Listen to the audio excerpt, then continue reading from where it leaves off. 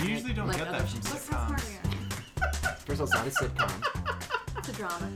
It's an hour-long program that blurs genres. You're cracking me addition- up right now. You're into it. Gilmore Girls is one of the Yeah, best television people- programs ever made. Oh. Put it out.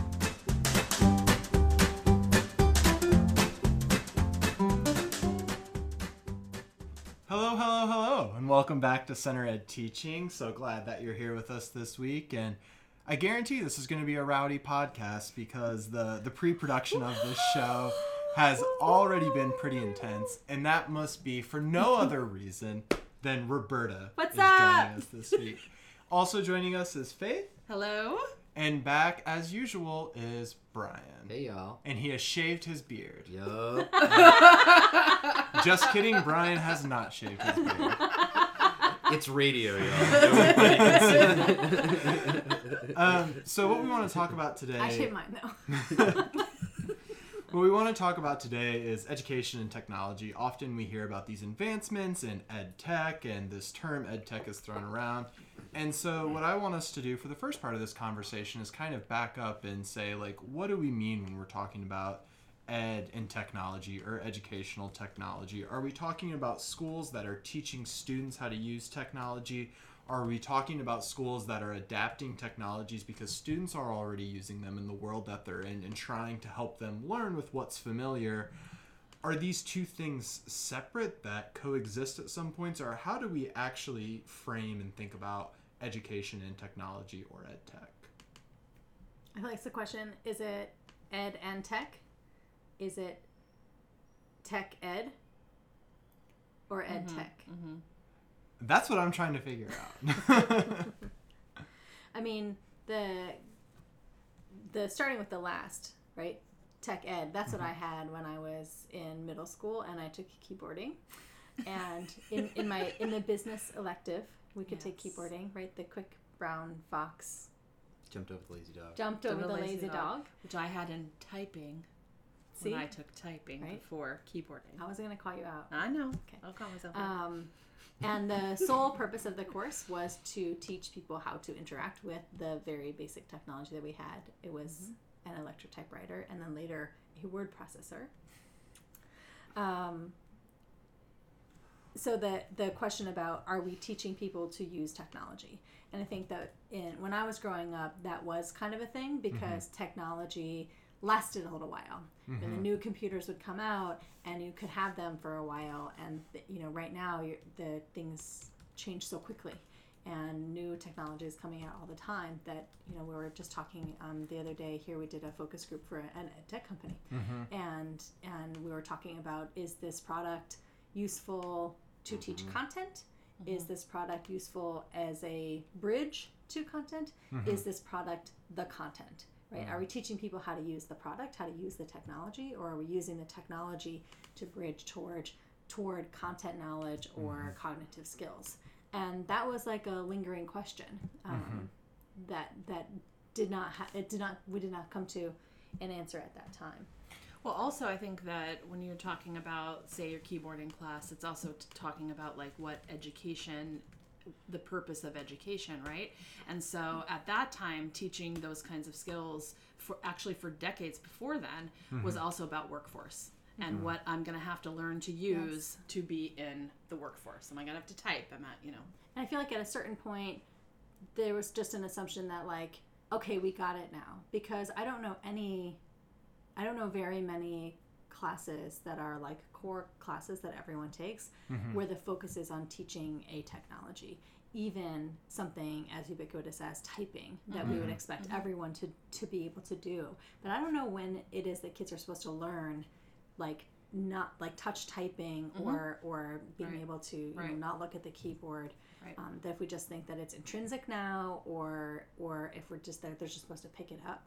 But it's certainly an expectation that we have in the workforce, but we don't have a link to it that I know of, a common link to it in curriculum. Yeah.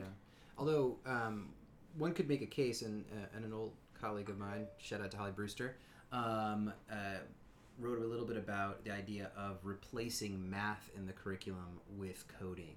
That is to say that if we're not teaching math for the purpose of teaching math, but the teaching of math is instrumental toward logic and computational reasoning, that all those things can be accomplished with coding, computer coding, which also is a tangible skill unto itself. Yep. And so the notion that some sort of tech isn't in the core curriculum is more, I think, a relic, that not an outdated relic per se, but that's how we've always done it. We may reach a point where the skills acquired, the habits of mind acquired through a particular tech class might serve our students bigger picture than, say, a course that is traditionally in the curriculum these days. So if I can tease out some of the things that you're saying, because I think some of these comments may come out as appearing to be separate, but I think they're actually part of this kind of, at least what I'm drawing in my mind, a linear conversation. And that was, technology was moving slower, and so there was this idea that, okay, typing is needed in the workforce. Use of PowerPoint is needed in the workforce. So we have courses that are going to teach how to use these specific things, and we know, like, once that knowledge is accumulated, that person is ready to use the technology in the workforce. It may look slightly different. There may be a different version of PowerPoint. You may, instead of having a typewriter, have a computer, but the same skills emerge. And what I hear, Faith and Roberta, what you're saying now is that actually technology is changing so fast that it's too hard to have a set curriculum. And the example that I think Brian is giving is, okay, so now this means a seismic shift in curriculum, one that is predicated on thinking in the 21st century, thinking through coding, as opposed to thinking through math, which might be more of a 20th century curriculum. And so with that kind of frame, it seems then that the idea is that the schools teach the technology, but I think that misses part of this conversation where students are coming so embedded in a technological world. And I think we're also using technology in the examples given as specific hardware or devices. But social media, right, is a part of this. And the internet, which is in some ways this non-tangible thing, permeates so much of their lives. And so is that something that schools also teach, or is that something where schools say, you know what, this is being developed outside of school, there's no reason for the school to step into this foray? Or does the school say, actually, this is how 21st century kids are learning, and so we need to co-opt some of what is going on here and do that? Sorry, that's a really long question. Yes. I think that schools say all of those things. Different schools say all of those things. And one of the things that occurs to me is that, like, when I was a kid, we were doing some tech ed, right? And that's what I was explaining, like, oh, I took this keyboarding class, or I did this, or there's an elective in business, and that was something that we could do. But when I was a new teacher, none of those courses existed anymore. And I think that there's something to be said about the rate of cultural shifts in the later 1900s, which would be like the 1990s. It makes me feel like an old person. But in the last century, and then the early part of the Prior to turn of the Y2K. century. prior to Y2K. Whew, we made it past that. I was worried. Well, touch and go there. 1999. But they throw a good party. I appreciate the Prince reference, but I actually did have a Y2K experience. In that you went from 1999 to the year 2000. No, right, because there was like all these. Bitcoin disappear? Did you have like lots of bottled water that was Okay, still we're good the getting next off day? track, so I'm not gonna let this happen. I'm taking a stand. Go I'm on. gonna course correct myself and not tell my Y2K. But Did story. you tell it at canned the goods. end? It's like a reason to listen Okay, at the end. okay. Oh, I'll yeah, tell it yeah, at the yeah, end. sure. Okay. All right, cool, sweet, TBC. But like, so I think that the rate of change in the late 90s and into the early 2000s was so fast paced that technology became, computers in many homes, the onset of the internet, email, all these things, that it became part of our culture, and then, but did not become rooted in our curriculum. In that, where we were doing it in the curriculum because it was new and because people needed to have these new skills in business, and then they weren't new anymore, and so then it sort of plateaued or disappeared. And I think that as a result, we don't have a national or even a state by state real clear emphasis on the role of technology in schools and whether or not schools should be teaching a technology or utilizing technology in order to teach, or a mixture of the two. And I think it's causing a lot of strife.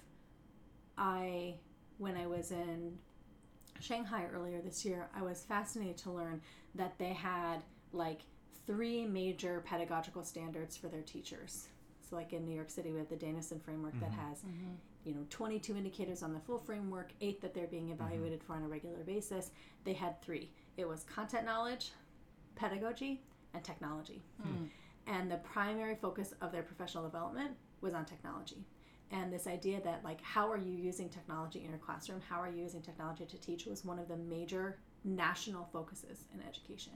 And they asked me, they're like, well, what are you doing in America to support, the technology standards? And I was like, well, and I had to kind of rack my brain to think about where are our technology standards and where is it that that policymakers have taken a stand on how technology should be integrated into classrooms.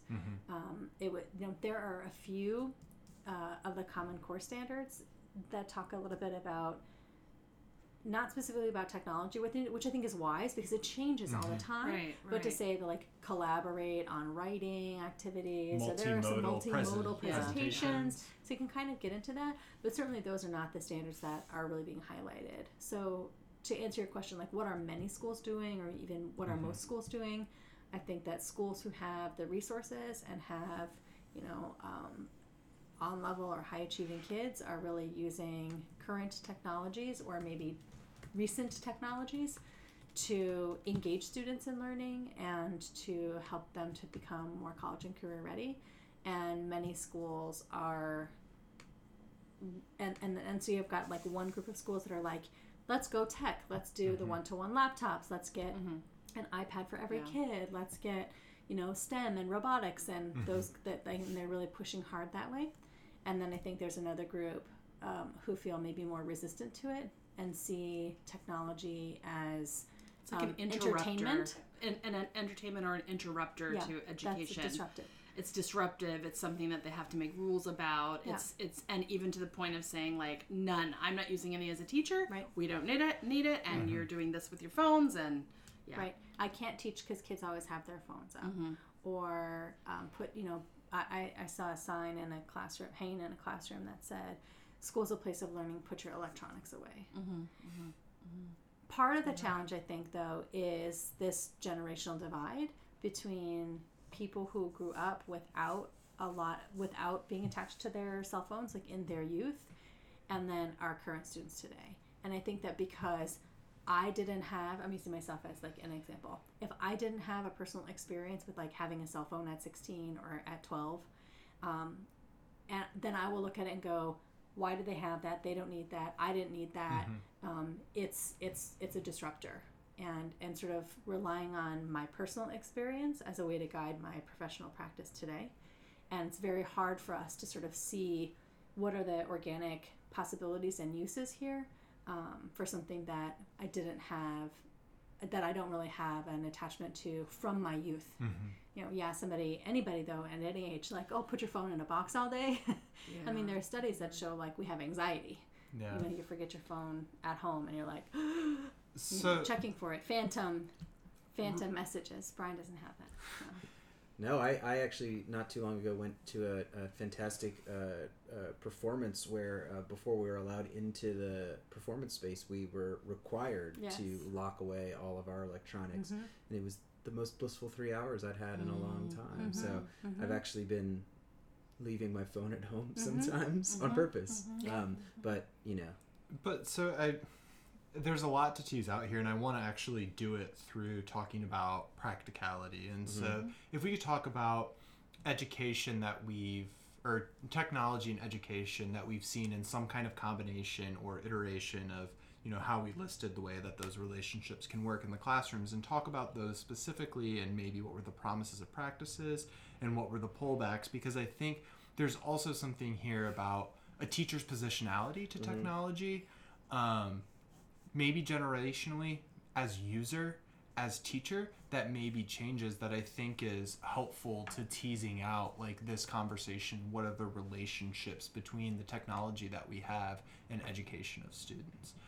So does anyone want to start with an example either they've used in their own practice or that they've seen a teacher doing that would be maybe helpful for this conversation?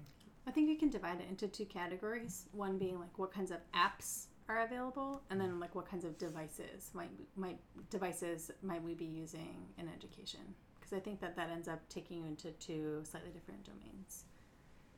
So like one thing that I used with my kids when I was in the classroom was like we worked on laptops to type up our writing and save, and then they would, it was back in the day, it was like pre-Google, but they would like email them to me, and then I would open them and then give comments using comments features on Word, and then email them back, and then they would read the comments and then like give feedback. So using email and digital commenting as opposed to handwritten feedback on writing assignments. Which is also very common now with Google Docs. Very common with Google Docs, much easier with Google Docs, and it's something that I would advise teachers who are interested in integrating technology into any class, not just a writing class, but in any class, that it's a great promising practice. Revision history allows kids to write without ever losing their work, and it teaches some very basic word processing skills that aren't necessarily explicitly taught anywhere else, and can really leverage the values around collaboration, peer-to-peer collaboration, teacher-to-student collaboration,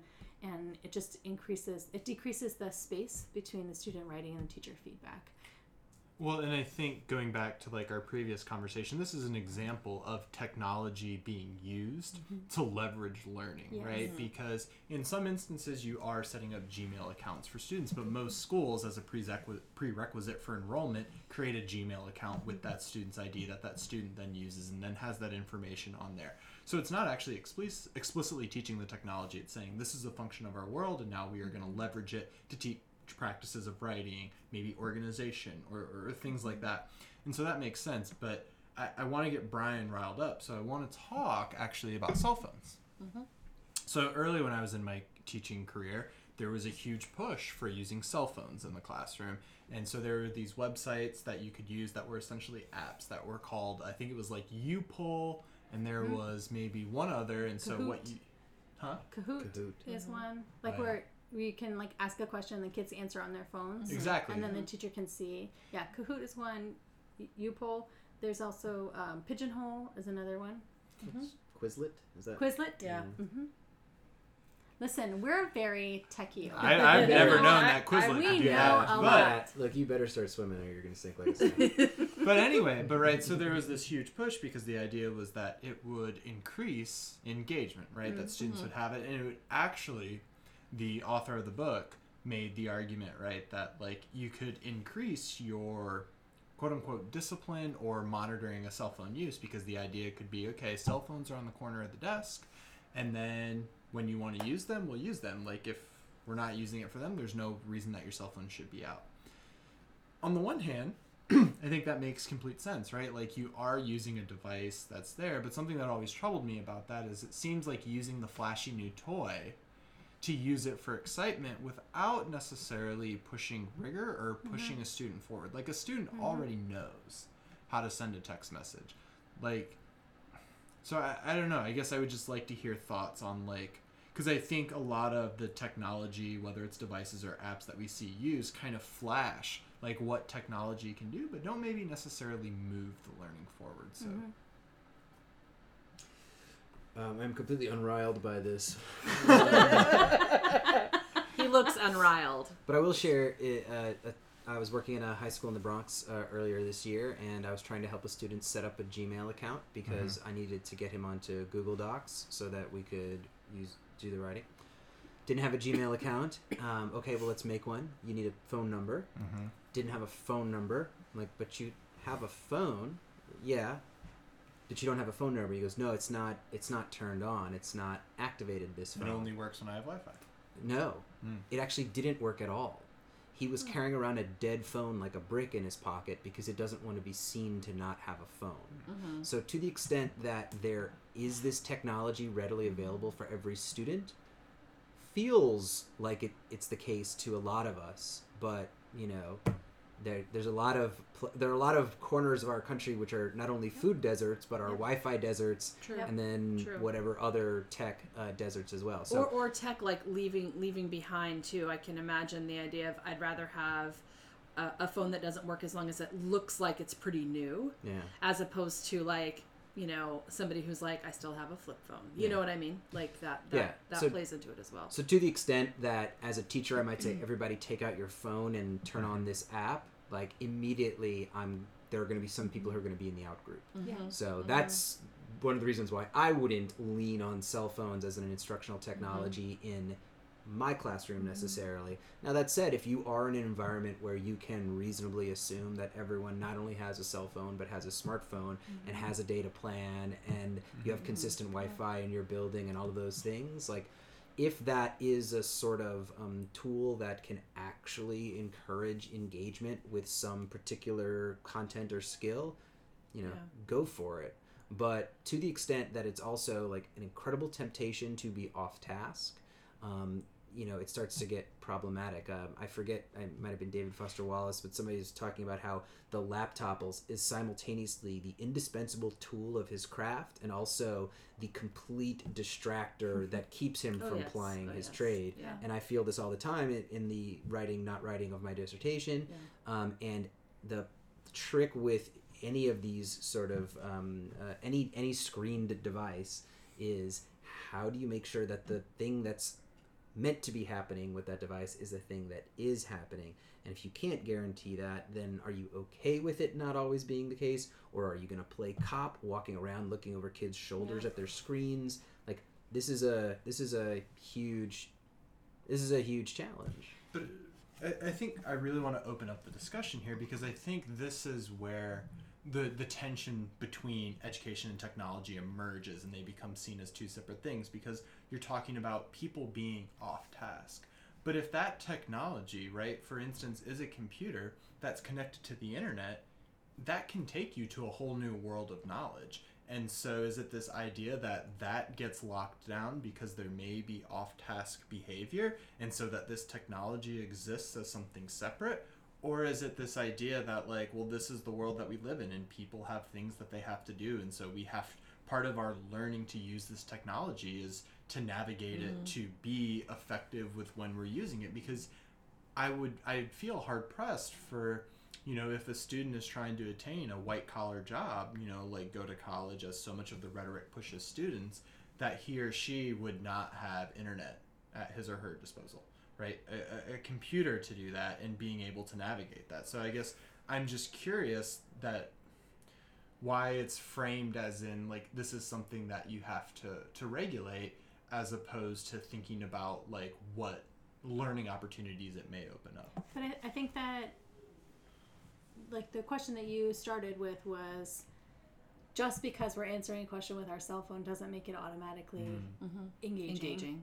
And it certainly doesn't make it automatically rigorous or require thinking skills or require a cognitive lift. So the question for me is, let me see if I can break it down. One, technology is a tool, right? And in the classroom, we have many tools. A pen is a tool. Paper is a tool. The overhead used to be a tool. The overhead. Right? These are all tools that we can use to take in and put out information. The degree to which that information is worth taking in and putting out is a pedagogical conversation, right? That's the decision that the teacher has to make. So just because a multiple choice question is on a smartboard and I can use my phone to answer it does not necessarily make it a good question. And answering it on my phone is not necessarily more meaningful or more engaging than answering it on a piece of paper and turning my paper into the teacher, or turning my paper around to 4 other students and comparing our answers. And both have an opportunity for distraction. When I was in middle school, students would write notes to each other and stick them in the pocket of the library book pocket, you know, that had the little card in it that you wrote on, and they put the stamp on. And they would stick their notes in the library book pocket, put it on the floor, and then slide it across the room to the other person. They would pick up the book off the floor, open the note, read it, write back, and slide it back and forth. You would think someone would notice that, but no, they didn't. I won't get into what the notes were about, but like there is always the opportunity for distraction. There's always the opportunity for off-task behavior, and it's the number one reason why teachers don't have a difficult time letting go of control. Whether we're talking about engaging in technology or group work or class discussion, that fear of will I be able to is a tenet in the Danielson framework that's about intellectually engage the students, that the students are intellectually engaged, and that's different than having a fun time. And I can have a fun time and not be intellectually engaged, and I can be intellectually engaged and not be having necessarily a fun and an enjoyable time. I can be challenged, I can be frustrated even, but I persist at doing a task because it's intellectually engaging, because I want to try to overcome it. But I think that the one end of the spectrum is thinking that technology can solve all of our problems in the classroom. That if you just put laptops in front of kids, just put phones in front of kids, just put the iPads in front of kids, and they'll automatically engage with the task because they're engaged in the technology. And I think that that's a myth. The opposite is also true, that technology is sort of like automatically a distractor, automatically problematic, automatically distancing. It's only for entertainment, and that's also problematic. The reason that this is a challenging conversation is because it's both. It is a tool, and just like a hammer is a tool, and it can be very, very useful in building a house. A hammer is a tool that can be used to hurt someone. It can be used to play a game. It can be used to create art. It can be used for lots of different things. And it's the teacher's responsibility to create an environment in which the tool is used to the best of its ability, right? And even that we can stretch it, so we can use it creatively. We don't only have to bang nails with it. We could use it creatively, but it should be used for educational purposes, and it should be used to move forward. And if teachers aren't, I'm sorry, this is a long monologue, but if teachers aren't confident in their own skills in being able to use the tool, or confident that students will be able to use the tools responsibly, I think they pull away from using them.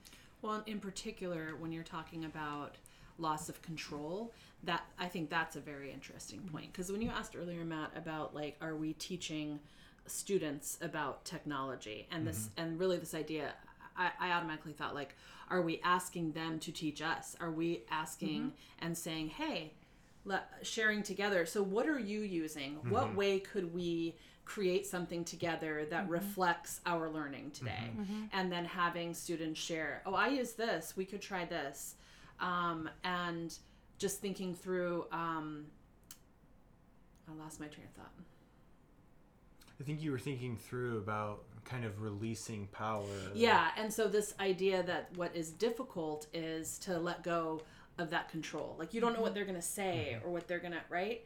And that is an art, I think, in teaching, is to be able to say it's their learning, and I'm providing this environment in which they can learn. And that means sometimes computers, we do it with our own core coaches. We do it with adults. Okay, this is a low tech time because we know this could be a distraction and we have something planned where we don't need it, right? But maybe other times it is to say, hey, let's use it to the full extent.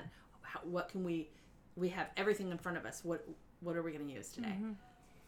I was in a classroom the other day. They're experimenting on a team of the same grade level teachers are all experimenting and using Google Classroom. And so every kid had a laptop out in the class, and the teacher had the Google site up on the page, and they had an opening, and they had a mini lesson, and they had Google Docs that they were supposed to access and read and annotate, and they were doing it all online. And it was very interesting because during the time the teacher was talking to the class, he had just a little signal that said, when you're finished with the opening reflection, and there was like a Google form or something that they had to fill out. So they filled out their form and then press send, and it goes to the teacher's inbox. And they could see at the front of the class how many students had submitted the form. And then he said, when you're finished, just move your screen to a 45-degree angle. So what ended up happening is the screens are not closed, which makes you have to restart your machine. But they were closed enough to keep them on, but not to be that distractor, because you can't really see what's on the screen. You can't really like mess around and go to other websites or play games while you're doing that. And I thought that was a really innovative teacher move. It was a management move. It's a great problem-solving thing on how to be able to use the technology and minimize the distraction. And I think that this is then it also just builds into another challenge, which is that like when 90% of the class is being conducted in this interface, why do we need the class? Right? Like, could the kids have done all of those things from home? So then the question becomes, hold on. But then the question becomes, then what is the time in class for? Because I'm not proposing that they just turn into an online class, blah, blah. But to say, how can we utilize the time then when we're together to be together? If we're able to resolve how to get information, how to exchange information when we're not together, then what do we do while we are together? So Roberta, you're jumping the gun. Oh, my apologies. On where I want to get to. And so we'll go there in a second, but one thing I just want to touch on is what you and Faith were saying earlier, kind of, at least for me, and you can tell me if I'm wrong. You're wrong.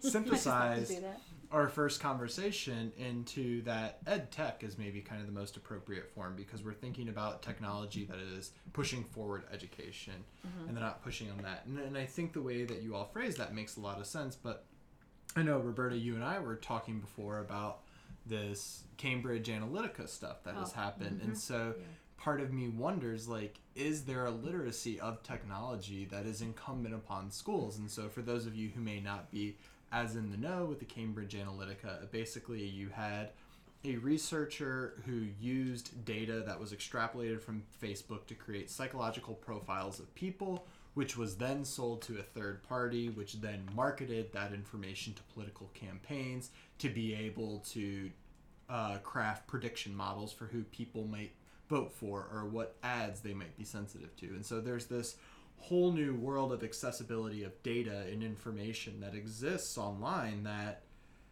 I mean, I'm not sure that we understand, and students who are making decisions online and are doing things online don't necessarily understand. Is there incumbency upon schools to say, like, we need to get at the forefront of this and talk about how this works and what this means and things to think about. And so, I mean, Brian, I haven't heard from you in a while, so I want to hear your response. Yeah, the response is yes. I mean, this is life these days.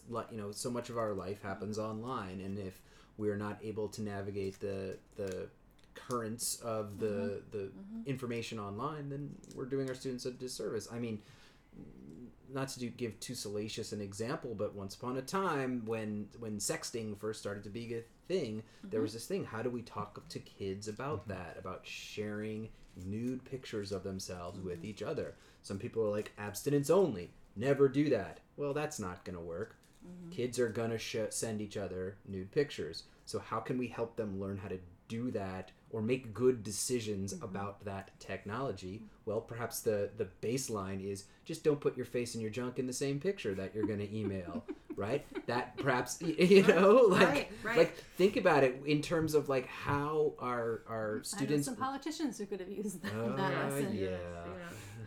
But that's an interesting thinking thing that you could do, is because they're in the moment now, doing this right now. Yeah. And that's an interesting thinking thing that you could do about what happens in a year, in 2 years, you know what I mean? And have them like But think through. can I actually push back against that for a second? Go for it. Because I think that that's the idea of, you have your online persona, so here's how you need to create it, as opposed to saying, here's how this technology works and could be used. Now you make the determination upon which you do, right? Like, I think those are two separate conversations, and I think given what we were saying earlier with the quickly evolving technology, maybe having the conversation about, like, this is how this data is stored and works might be out of date and might not be as helpful, but I think there's a difference between this is how you present yourself. I mean, that's the same conversation. That's not at all what I was saying. Okay. I was talking about these are the consequences that are possible if you upload this information to the internet. I mean, look at the hero of the Villanova Wildcats basketball team who just won the national championship. He was a hero for about 25 minutes until everyone found his tweets from when he was 17, and they were using derogatory terms for queer folk, and they were, some racial language on there as well. The internet is forever. Understand that's the reality. Now make good decisions. It's not about teaching them what to do. It's about teaching students about what could happen when you make your choices. So now you make good choices. It's like sex ed. It's like any sort of education that is a moral education and not a morals education. It's not a do this, don't do that. It's a if you do this, this could happen. So make good choices. I think helping kids to understand like the context and then the long-term implications of decision making. Yeah. But there are a lot of other implications for education in terms of how technology and life are intersecting. Right. You know, our very first podcast was fact, fiction, and fake news. And the entire focus of that podcast was about like, how do you teach students to like understand misinformation when it looks like a newspaper article.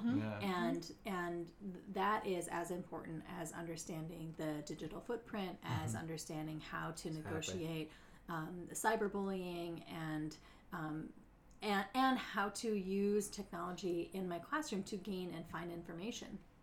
Like all of these things are intersecting, and I think that was one of the takeaways and what I ended up saying to my colleagues in China when they were asking me like, well, how is America addressing technology in the classroom? I struggled to find my answer because my answer was like, we sort of assume that it's everywhere, and so we haven't really done anything explicitly about it. There are a lot of like outside programs or after school programs or different initiatives or different sort of like guidebooks or workshops that schools are using to teach about cyberbullying or to teach about bias or to teach about sort of like your digital footprint and understanding that. There's also a lot of stress that kids are reporting in like psychology research. Stress that kids are reporting about like how to have like creating my online persona, and that like middle schoolers are stressed out about, you know, the selfies that they take and post and things like that. And they're how they comment on other people's, because that's a part of their like social dynamic. If this person likes too many of your posts, then that means that they like you, that they're hot for you. If they don't like your posts, it means they're mad at you. Like there's a whole subtext to what's going on, and as adults, we're often kind of like too little too late. You know, we're often finding the problems and not after the fact, which makes it really hard to predict what's going to happen next. I mean, and that's how education always is, right? We're always a little bit of a step behind because we're responsive to the culture around us. Yeah, and so since I sufficiently got Brian riled up, I want to throw like one question out there, leave it unanswered, and kind of get to our final topic. And we'll see about that.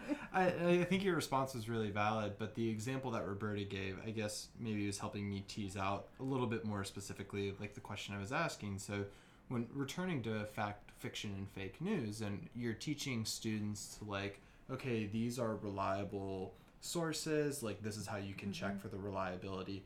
Like that's kind of one way to do it. Another is to say, here are the algorithms which choose which articles that you're going to read, and these are the factors that we're predicting. And it's, instead of teaching the logic of essentially reliability, it's the logic of data presentation. So almost like I would say analogous to teaching logos, pathos, and ethos, right? Yeah. And like how those can do. And so it's almost like a new framework for thinking in terms of that way, as opposed to saying we're going to focus on like these indicators. And that still may not be clear, but I think that's an interesting question. Well, I just want to go back to something that you said, Brian, in saying that like when we're not talking about tech ed, we're talking about, well, maybe, I'm not sure which one it is, but like one of the things that you said was it's like sex education. That the children's lives are at risk because their future is at risk because of decisions that they may or may not make today that they do not fully understand. And it is the responsibility of the school to make sure that they have the facts of the world that we're living in right now so that they can hopefully make good decisions. The school is not the sole bearer of that responsibility. Parents are responsible. Students themselves are self-responsible. Our community structures, our churches, our community organizations, our after-school programs, we are responsible. But when you know, like when you can see a danger, you can see a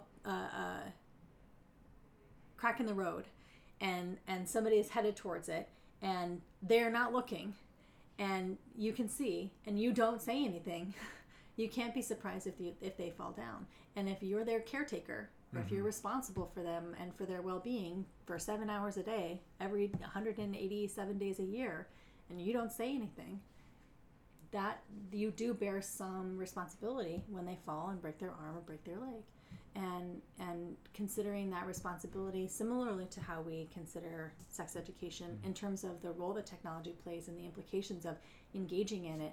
And I feel like that's somewhat of a separate conversation than ed tech, where we're talking about like how can we use technology to further like educational aims. Here we're talking about how can we educate children about technology so that they can live a happy, healthy, and safe life. No, I think that's a really important distinction. But now, to kind of sum up this conversation, I want to return to like what you were bringing up earlier, Roberta.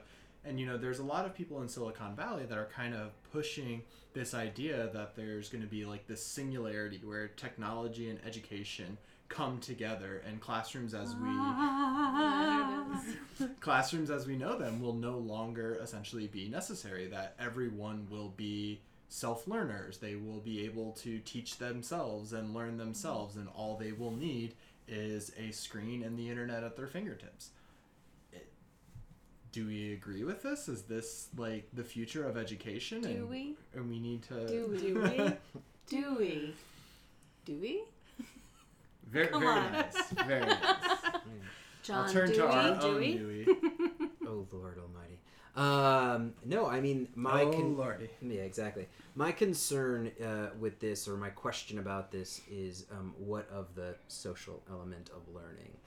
Now, to the extent that folk have social lives that exist entirely online, and perhaps in having a robust and healthy online social life, one could also have robust and healthy online learning, then great. That sounds awesome. But I wonder about robust and healthy online social lives in just at this point in our evolution as online folk. When a quantum of information, that is to say a fact, is taken out of its social context, or a meaning about what meaning we can make from that quantum of information is taken out of its social context, then I worry about divorcing fact from meaning, or not having an opportunity to, or not offering students an opportunity to construct a shared understanding or some shared meaning of a particular bit of information. This is where it starts to get really sort of tricky. With education is not merely about acquiring information. And can that happen online? Yeah, sure. I think it can somehow. I don't know how yet. But to the extent that so much learning, the hidden curriculum, goes on in schools, well, if we take learning out of schools completely and we put it entirely online, then do we also lose that hidden curriculum? Are we better off without it? I don't think so.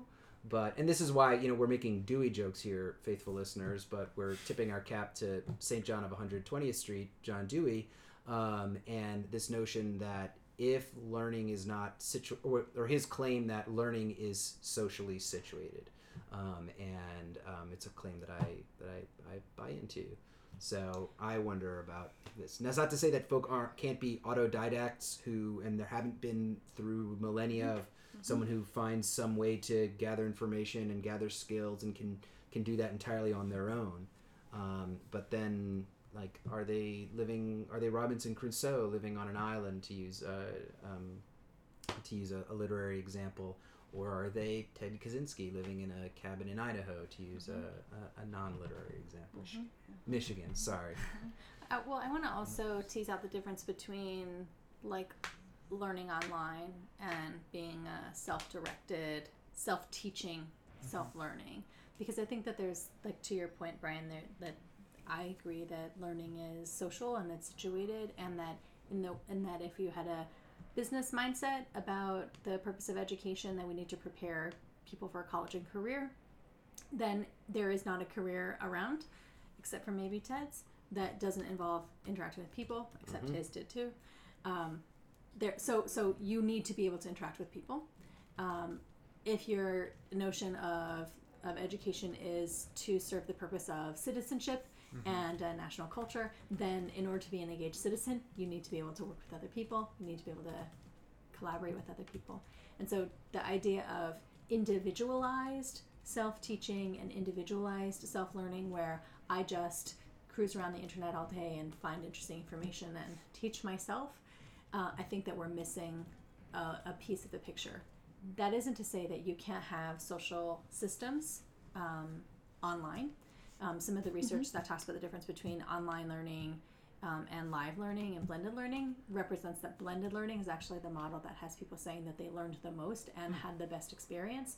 That it's when I can see people in real life and get to know them and develop a cohort and then meet them online and exchange ideas online and in person, that's when those are like the highest scored types of learning experiences are in the blended model. So I think that I have some reservations about that too. I certainly understand why Silicon Valley would think that that's like the is all be all. That would be very profitable for them, wouldn't it? It's also likely how many people in that part of the country learn as well. So it might be their experience as well that, hey, you know what, I did not learn that much in the traditional classroom setting, but man, when I got free on the internet, you know, I really just went with my creativity or my whatever. So it could also just be their experience as well. I think that's a really great point, because the question is, can everyone self-teach themselves? Can everyone learn on their own? And I don't know that everyone learns best individually on their own, alone with the internet. I think that what I tell my son, my oldest son, is that like when he doesn't have a question, when he's struggling with something, that's when he should feel really good, because that means he's learning something. If you're able to do it 100% on your own, like what are you really learning? You already know it. And so it's our classrooms and our teachers and our students that should be pushing up on each other to do things that you weren't able to do by yourself. But if every time you try a task and you can do it very well by yourself, like that's not learning. That's just doing. Yeah, I mean, the only thing that I'll add to this conversation, because I think you guys have said so much that's like wonderful, and I don't want to repeat anything, is that if we talk about, you know, this kind of learning going forward, then there has to be a serious conversation about resource allocation and resource equality. Because if that is, if we take the world currently as it is, that does not exist. And so if this now becomes a world of achievement that's, you know, further evaluated based on those metrics without giving any kind of equality of opportunity, because people are at a resource disadvantage when the resource is everything, it seems even more problematic. I think you could make an argument to say that, things could be more equitable if you ensured those resources in that way, but I mean, we have yet to see in American history where resources have been equitably distributed. So Same as it ever was. I went into a it's like a storage area at a school the other day, and they had piled up maybe like chest high textbooks that I used when I first started teaching. So they're 20 years old, and on top of the textbooks were 5-10 laptops, just antiquated, old, broken. They had like sticky notes on them that were just like does not start, right? And I think that, like, to your point, like, these are all just tools. The textbook is a tool. It fades out of popularity, or it becomes old and antiquated. The laptop does. The challenge with devices is that, like, you can still read an old book, but when you don't have any more chargers, or the laptop breaks, now you have a pretty steep investment in an object that has absolutely no value if it doesn't work. And I know that that's one of the challenges that some of our under-resourced schools have, is that they will make a big investment in technology, but then they get a virus, or you don't have good Wi-Fi, or you don't have a tech person who can set you up with the Wi-Fi password that's 20 characters long, or like any number of things. Like, it requires so much on-site regular maintenance and management that if you don't have all of those things in place, that's a really big investment that goes very, very unutilized. If you don't have intensive training to make sure that all of your teachers understand how to use the tool, when to use the tool, why to use the tool, what to do when the tool doesn't work the way you imagine it to be, then they're going to say like, thanks for all the laptops. They Yeah, sit in the back yeah. of the room. We use them to write on paper. Right, You know, and I think that's like the resource equality is really crucial, because we don't resource our schools the same way, and we can't rely on the fact that all students have access to the same resources, even though it seems like we would be able to at this time. I think beautifully summed up. And I thank you guys for being part of this conversation. And listeners, I'm sorry, as usual, we didn't come to any conclusive. Wait, we don't do we your get final story. thoughts? Oh, I do have a final thought, and you have to finish your story about Y2K. well, let's go around the room, I guess, with final thoughts. And my final thought will be Y2K. Faith, do you wanna start? I'm gonna go after Roberta. Roberta, what's your final thought? Okay, so my final thought is, I know this is not the podcast on raising 21st century kids, but it's such a relevant example that I wanted to share it. Last night I was visiting a friend and I had my kids with me. I have 11, 4, and 2. And my 11-year-old has been reconsumed with his Nintendo DS. And so he's bringing it with him wherever we go. And he is walking with it, and he is trying to do all sorts of things with it. And last night I straight up snatched it out of his hand and slammed it shut. And looked at him in the eye, and I was like, you need to stop now. And he was very shocked, because I don't usually speak that strongly, and I don't usually snatch things out of his hand. But we were things were kind of chaotic and crazy, and I needed his help, and he was just like, he was MIA. He was lost in another world, on another planet, completely engaged in his device. And when we were driving home, first, I apologized for snatching it out of his hand. I recognized that that lacked a little patience on my part, and I could have handled the situation better. So I apologized. But the main thing that I wanted him to understand was not that he was playing it too much, but that he needed to be able to make choices about when to play and when not to play. And he needed to, when the circumstances changed, he needed to have the self-control to turn it off. And I always say, if you can't turn it off, it's playing you. You're not playing it. And I think that one of the things that's true, and I explained this to him last night, was that in his generation, he's 11. It's in your generation, you will not be on technology any less than you are right now. It is only either going to stay the same or increase. Mm-hmm.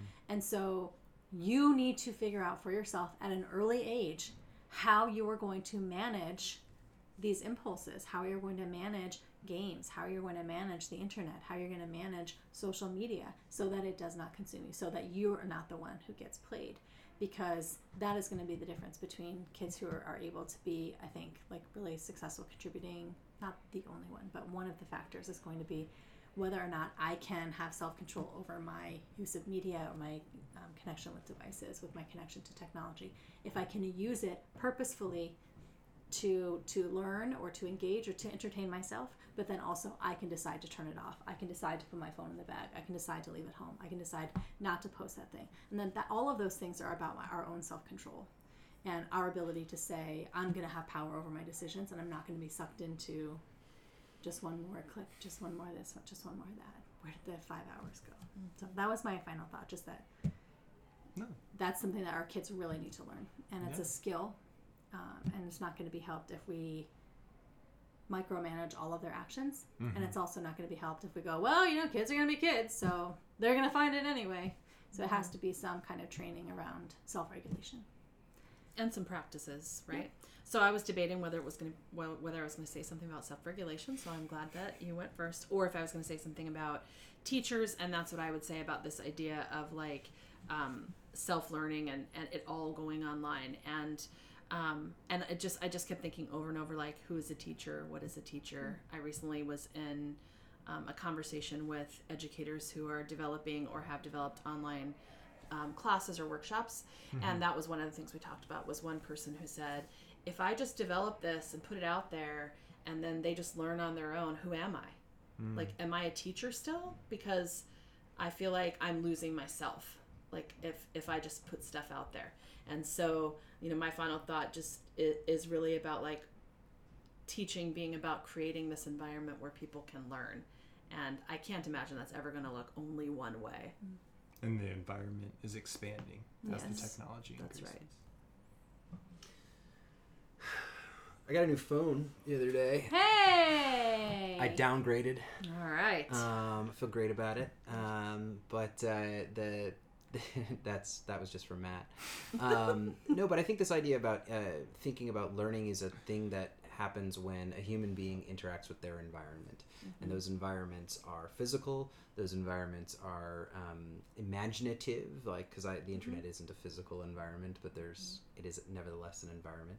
And those environments are social. And this is all we're ever teaching students, is how to engage with these environments in a way that is educative rather than miseducative. And I think the potential for both is just through the roof with the democratization of information technology. And I think that creates both incredible opportunities but also incredible challenges for teachers. I mean, not for nothing, I was at one point engrossed in my screen as we were recording this podcast, because what I was going to was the Common Core reading standards for informational texts, and saying if you take those and instead of just change the word text to website, they all are still 100% valid. So to the extent that we're just trying to cultivate in students a sort of intellectual and moral agency that is required to make their way well through this world when coupled with empathy, technology is just a pencil. Yep. That's right. So my Y2K story is not worth the build-up that it has now gotten through this podcast. But didn't you wait till the end to hear it? All right. But so for those of you who don't know, that Y2K, right, was that all the computer programs were going to be reset to 00000, and essentially everything would shut down and would no longer work. And so I was in the mall of a parking lot at 11:58. I was like 9 or 10 years old. And at 12 o'clock, all the lights in the parking lot went out and disappeared. Really? Convinced that the computers had crashed, the time system was over, and the lights were no longer on. Needless to say, 7 seconds later, they were back on. And Y2K was survived by all. I was on the edge of my seat there. Thank you for sticking with us to the end of this week, and we hope to speak with you next week. Bye. Love you, bye!